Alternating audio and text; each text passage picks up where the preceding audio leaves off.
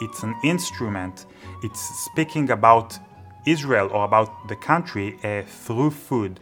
Not only using food to meet people or to, as a background for a conversation as diplomats, but also using the food itself to speak about the history, the culture, to show how great a country is through its food.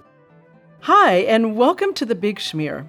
I'm your host, Beth Schenker, and today I'm welcoming Moran Berman, Consul for Public Diplomacy and the Consulate General of Israel to the Midwest. He was appointed to his Chicago-based post in 2016. As a Consul for Public Diplomacy, his portfolio includes the areas of media, culture, and the Jewish communities in all 9 states of the Midwest region. And most importantly, for our purposes today, when Moran isn't working, he is a foodie and enjoys all aspects of dealing with food. So now you know exactly why he's here to talk with me about Israel and culinary diplomacy, a topic that I personally find really interesting. So it turns out food can be serious stuff. Hi, Moran. Thank you for joining me. Thank you for having me. Why don't we start with having you tell me a little bit about your position with the consulate and what you've done in your professional career to get to this place, or why you chose to be in this place? So I actually started as a lawyer back in Israel. Went to law school and became a lawyer in Israel. And I felt like I want to do more. I was not very happy with being a lawyer. It wasn't interesting and exciting enough. It wasn't a challenge in the way I wanted it. And I felt like I want to make a difference, want to influence things that are happening, in my environment or the place surround me. And so I decided to try and join the Israeli Foreign Service. The way it works in Israel is a little bit different than other places. So what what they do at the Foreign Ministry is that anyone can apply, no matter what's your background, as long as you have a degree in something. So I have friends at the Foreign Ministry who are lawyers or teachers or engineers, and they just check your skills.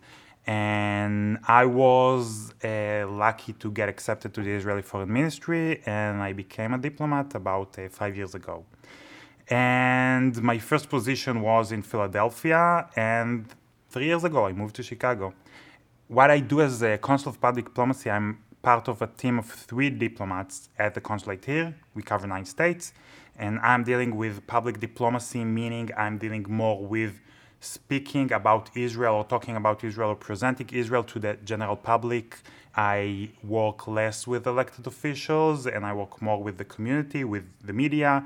We bring Israeli culture here and we try to speak about Israel in different kinds of ways, which is actually diplomacy, the way I see it.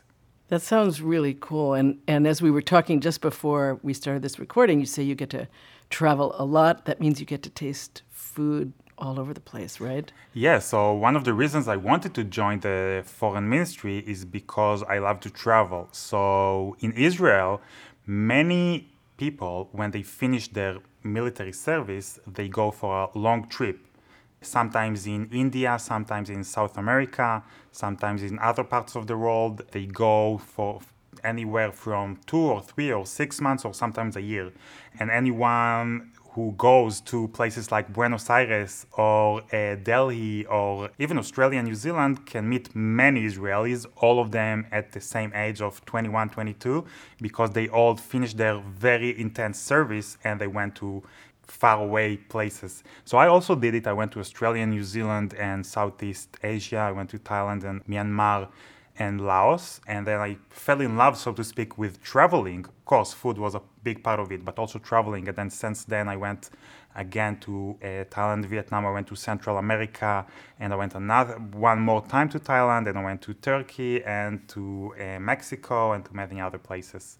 So I also love to travel, and of course, I think food is a very important part of traveling. So being a diplomat was also based on my love of traveling, meeting new people, new cultures, getting to know new countries. So I think it's a good fit. It sounds like it. It sounds like you're having lots of fun at your work, which is a really important thing. You want to be passionate about what you do. I thought maybe I would just give a formal definition for culinary diplomacy for those people who have never heard those two words together and maybe aren't sure what we're talking about. And then you can let me know if that sort of fits with how you think about it or not. So according to Wikipedia, culinary diplomacy, sometimes referred to as gastrodiplomacy, the basic premise is that the easiest way to win hearts and minds is through the stomach. And I don't know that I can argue with that. This can also be called soft diplomacy, and in this instance, specifically a way of bringing Israel and other nations together in a common bond. Sitting and eating a meal together is a way that government leaders can relax and talk about mutual issues. By sharing food, it helps with the message and makes a difference in the way people perceive the values of the Jewish state, or any state. It helps others gain a better understanding of the history of the land. That's a lot to think about. Does that sound pretty much how you define it yourself or the consulate? Yes, so first of all, I didn't know it's on Wikipedia. I thought it's just a term that, me and other people had in mind when they're doing diplomacy, so to speak. So diplomacy is a very old profession, and people usually are looking at it as something very formal.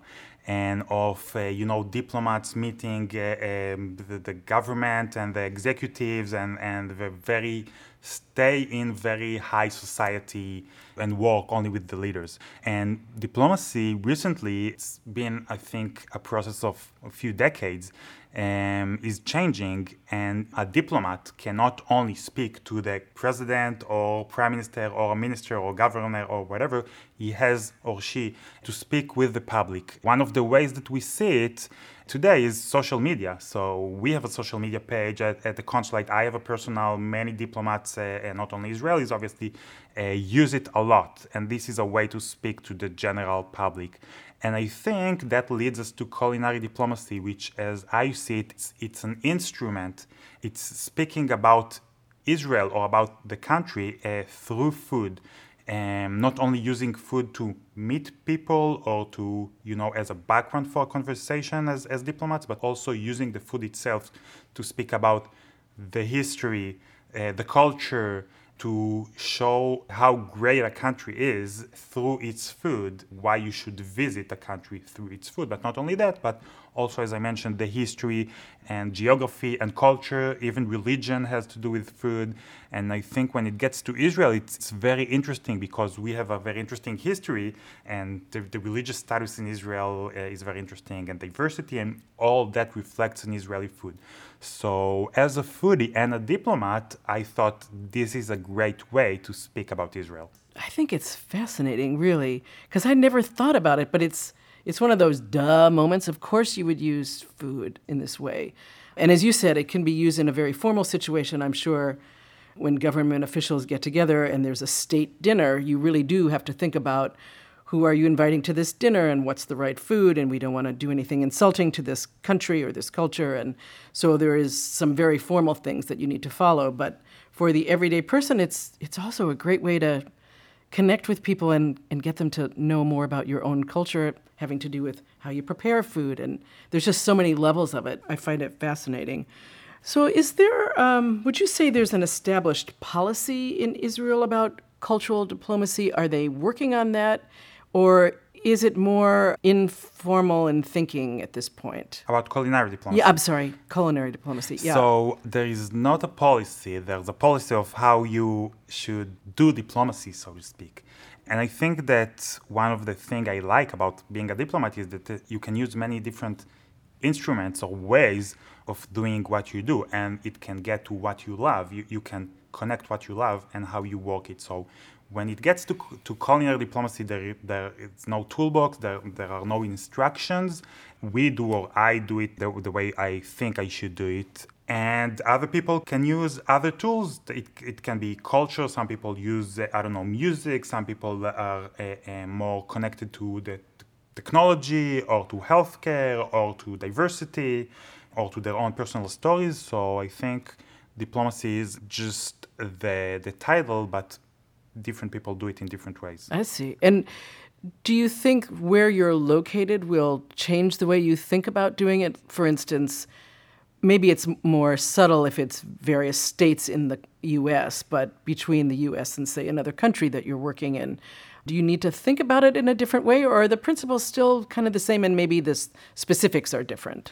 I think that definitely it has to do to where you are stationed in or posted in, because as a diplomat, it's not only about where you come from, what country you represent, it's also where you are. And you have to think about and you have to get to know the place that you're at, and then you can think about what the people care about, what's strong, what's interesting in this country or state or city, and then you have to think about how you connect it. So I think I'm lucky because food is something that pretty much people everywhere like and love to talk about and love to eat and, love to try different foods.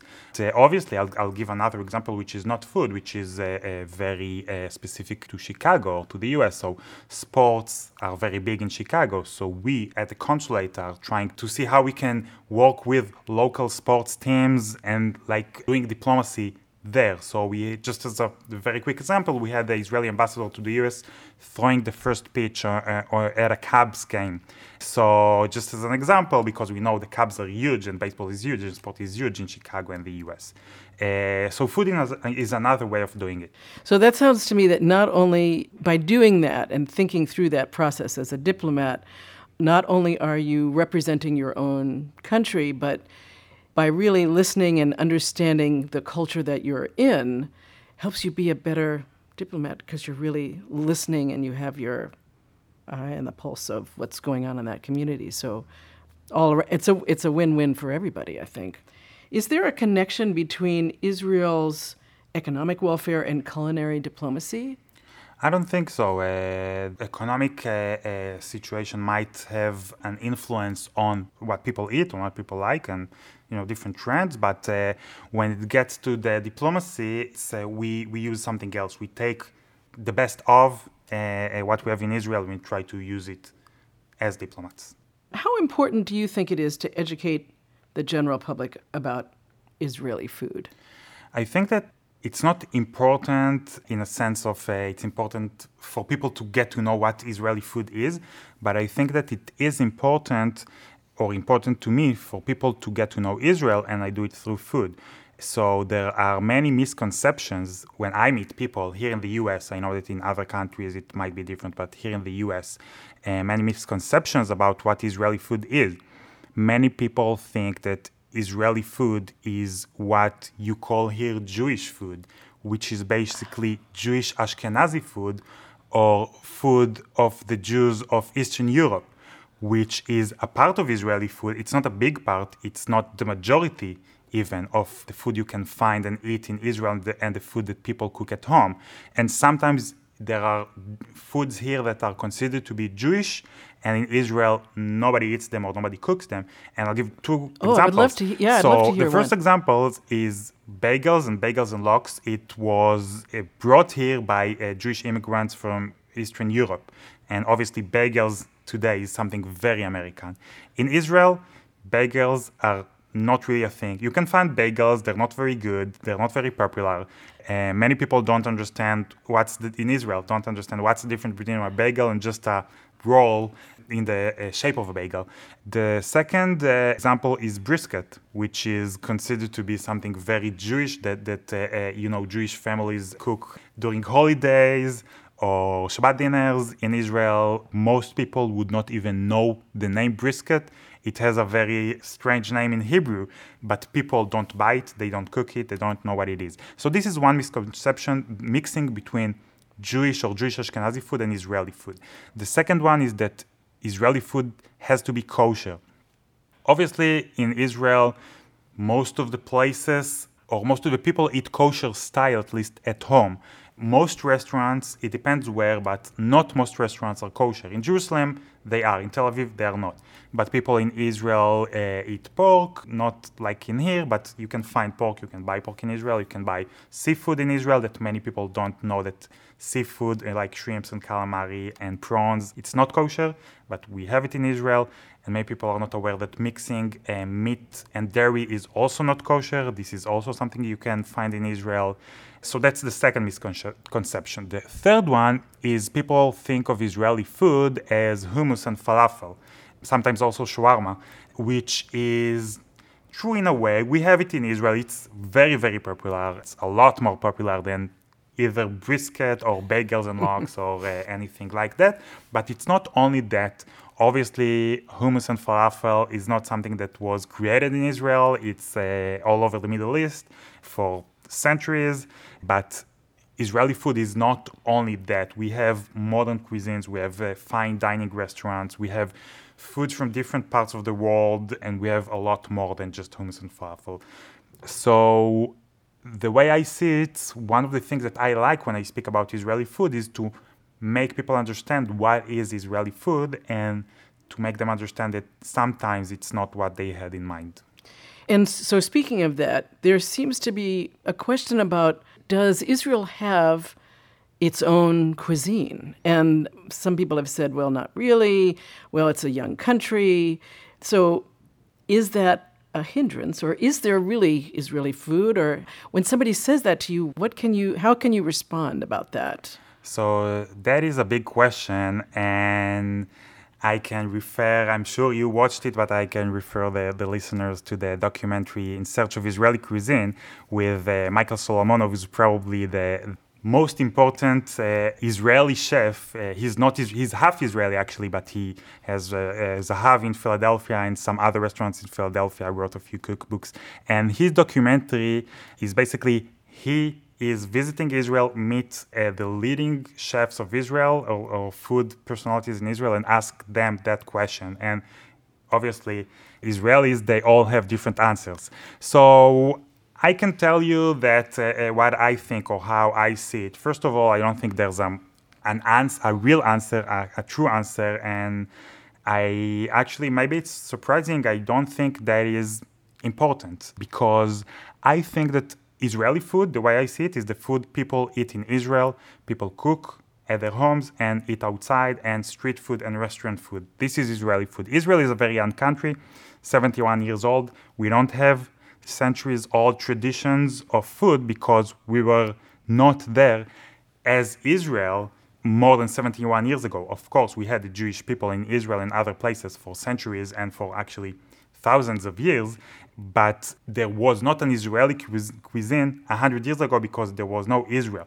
So I think the question is not a yes or no question, is more of a way to open the discussion about it and to open the discussion about food. Obviously, as anything in Israel and anything in Israel, it also gets political. And I think I would quote the late Anthony Bourdain, who said there's nothing more political than food. And I definitely agree. So the question if there is or there isn't an Israeli cuisine also gets to politics, obviously. And that's also an interesting discussion, but I think the answer that I have is that we have Israeli cuisine, which is the food that people eat in Israel in their homes and outside. So I did see that film, which is called In Search of Israeli Cuisine. Right, In Search of Israeli Cuisine. And if you haven't seen the film and you have a chance to see the film, you want to have food with you because when you're finished watching the movie, you're going to be really hungry. The cinematography is gorgeous. The food is beautiful. You feel like you're tasting it as he goes to all these areas of Israel. And what I find really interesting about it, as I think about Israeli food, is you have all these people who have come to Israel, all these immigrants that have come from all over the world. And so in their homes, they're cooking their own traditional foods, but to some extent, that may or may not be exactly possible because those foods might not be exactly what grows in Israel from where they came from. So there's kind of modernizing it and changing it up, and there's spices that might not be available, different spices. And so that, in a way, is part of how that cuisine is being developed, I think, which seems pretty fascinating to me. Yeah, definitely. And this is what I like about food, that it shows you geographic and historic processes and movement and changes. And so, as you said, many people came to Israel, and many Jews came to Israel from all over the world. They brought their own traditions and their own dishes and foods and cuisines, but they couldn't find everything they had back in their homes in Israel. So sometimes they used local ingredients, sometimes they changed it, they modernized it, sometimes it was influenced by their neighbors who happened to be Arabs or Jews from other places or from other countries in the world. And it brought us some very interesting versions of their own cuisines, and it brought us new foods that you can't find in any other places, but you have something similar to it. Just a quick example. There's a popular Israeli food. It's not very well known outside of Israel, and it's called sabich. Sabich is basically a sandwich in a pita, and it has eggplant, hard-boiled egg, potatoes, salads, tahina or tahini, and amba, which is pickled mango dressing. So this is a food that is based on traditional food of Iraqi Jews. And they would eat usually Saturday morning or Saturday lunch, hard-boiled eggs and eggplants and salad and potatoes. So someone, and that's a big debate in Israel, who it was, someone decided to put everything in a pita and to make it a sandwich. And he called it sabich, and also the origin of the name is also a discussion. Some people say this was someone's name, the inventor's name. Someone said it has to do with the word sabach, which is morning in Arabic. There are a few other versions of why the name is like that, and that became an Israeli food. You can't find it in Iraq, and you can't find it any other country outside of Israel. By the way, I just heard that in the Logan Square Farmers Market, someone is selling sabich. I still didn't have the chance to try it, but maybe this is the first sabich we can get in Chicago. And that's very, very good. I like it. It doesn't sound like a lot. It sounds like pita with eggplant and egg, but you should just try it, and you should try it in Israel because this is where it's from. But this is an example to exactly what you said. It's traditional food brought to Israel. It was changed, and we're not sure even how and by who and why, we can guess, but now it became an Israeli street food. Oh, I was just going to ask you about street food. So what role does that play in developing Israeli cuisine? And tell me a little bit about that. So Israel, as we discussed, is a very young country. And we used to be a poor country in the early years. We had security conflicts. We had many immigrants coming, and we had to find a place for them to live and to work, and we had to feed them. So in the first decades of Israel, we were a poor country, and there were not really real restaurants. So the food that people ate outside was cheap street food. Like falafel, like hummus, sometimes shawarma. And this is something that you can also find in Israel today. Obviously, today it is very modernized. We have different kinds of street food. We have a lot more choices of street food. One more example, by the way, is burekas, which is based on the Turkish or the Mediterranean burek, Turkish, Balkan, Greek. You have it in many other places. Very popular in Israel. Cheap ingredients. We love it. It was there from the beginning. So definitely street food is something that you can find today in Israel. You still have these traditional dishes like falafel, like burekas, hummus, but you have very modern street food or modern takes on street food. One example is very famous chef in Israel, Eyal Shani, who sells many different types of foods in pitas, things like baked cauliflower to steaks to potatoes and sour cream and many different kinds. And he was so successful in Israel that he's not only in Israel, he's now in Paris, in Melbourne, and in New York, in Chelsea Market. People can try his food. It's called Miznon. That's the name in Tel Aviv, and that's the name in Chelsea Market. So he took the pita, which is something very Israeli. We love pita breads. You can put everything in them, and you can take it and go. And the joke is that it's not really a real pita if you don't eat it, and while you eat it, you have tahina dripping on your shirt. So that's something very Israeli. And again, it's also successful outside of Israel now. Maybe we could talk a little bit about Israeli chefs. You just made me think about that because Mediterranean food, Israeli food, I'm going to kind of lump them all together, is so popular in the U.S. now. I'm guessing it's also popular in other countries. Suddenly there's been this explosion in the last couple of years. And I wonder, how do Israeli chefs think about that? And are there other examples of chefs that have moved their restaurants or themselves in restaurants into the U.S. and other countries? So, yes, Israeli food is becoming big outside of Israel, and obviously I'm very happy. So it happened in Europe, places like Ottolenghi, which is a former Israeli chef, and he has a partner who's a Palestinian, and they have few restaurants in London, very good. And now it's also happening in the US. So I think I have to again mention Michael Solomonov, who was the first chef to call his restaurant an Israeli restaurant and not Middle Eastern or Mediterranean. And he obviously is a great chef, and he won many awards, and his places are great.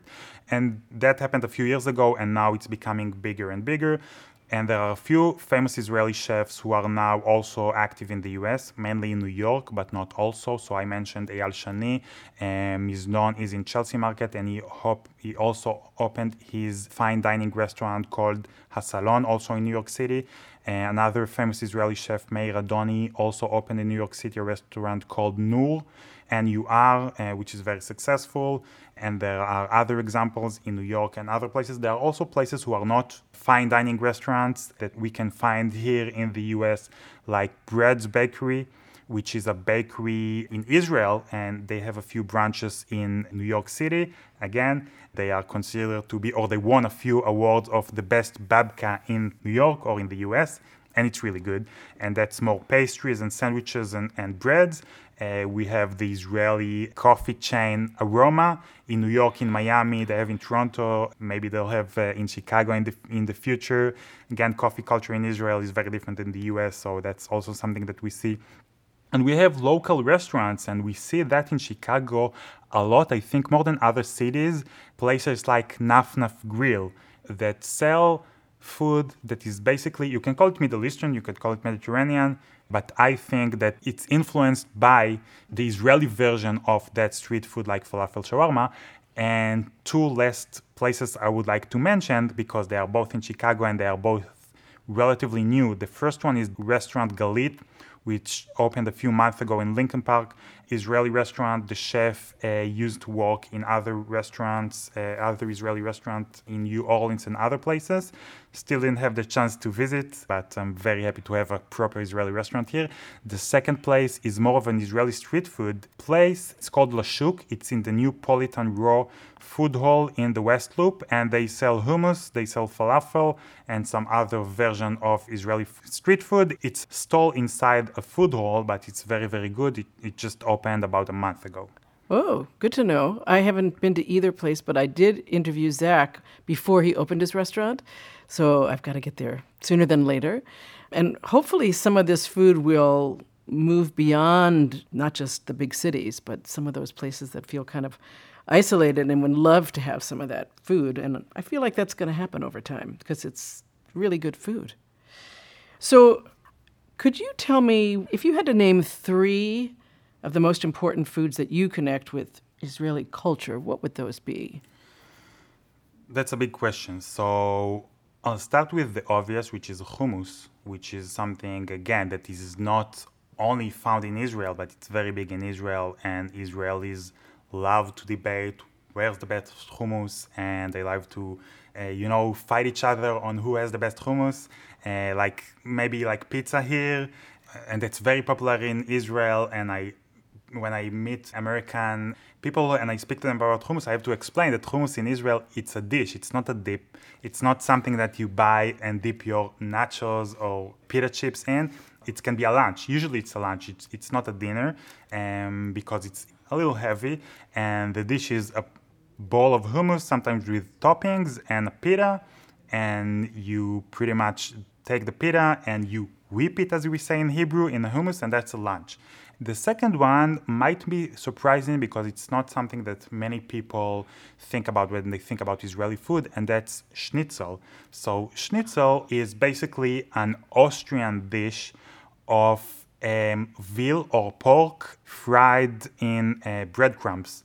So in Israel, again, because the first days of Israel, beef was not very common because it's more expensive, and Israel is a small country. We don't grow that many cows, and pork is not kosher, so it was also not very popular, and still is not very popular in Israel. So we used chicken breast for schnitzel. And it's basically chicken breast, which is covered in breadcrumbs and fried. And that became a very, very popular Israeli dish. It's something that kids love and adults love, and you can get it in street food inside a pita. You can get it in really fancy restaurants, in obviously finer versions. There are restaurants and stalls and street food vendors that their expertise is schnitzel. So it's basically something that all Israeli like. And again, the Austrian version will be veal. The Israeli version is chicken breast. So that's the two things that I can have in mind for Israeli foods. So what's your favorite Israeli food?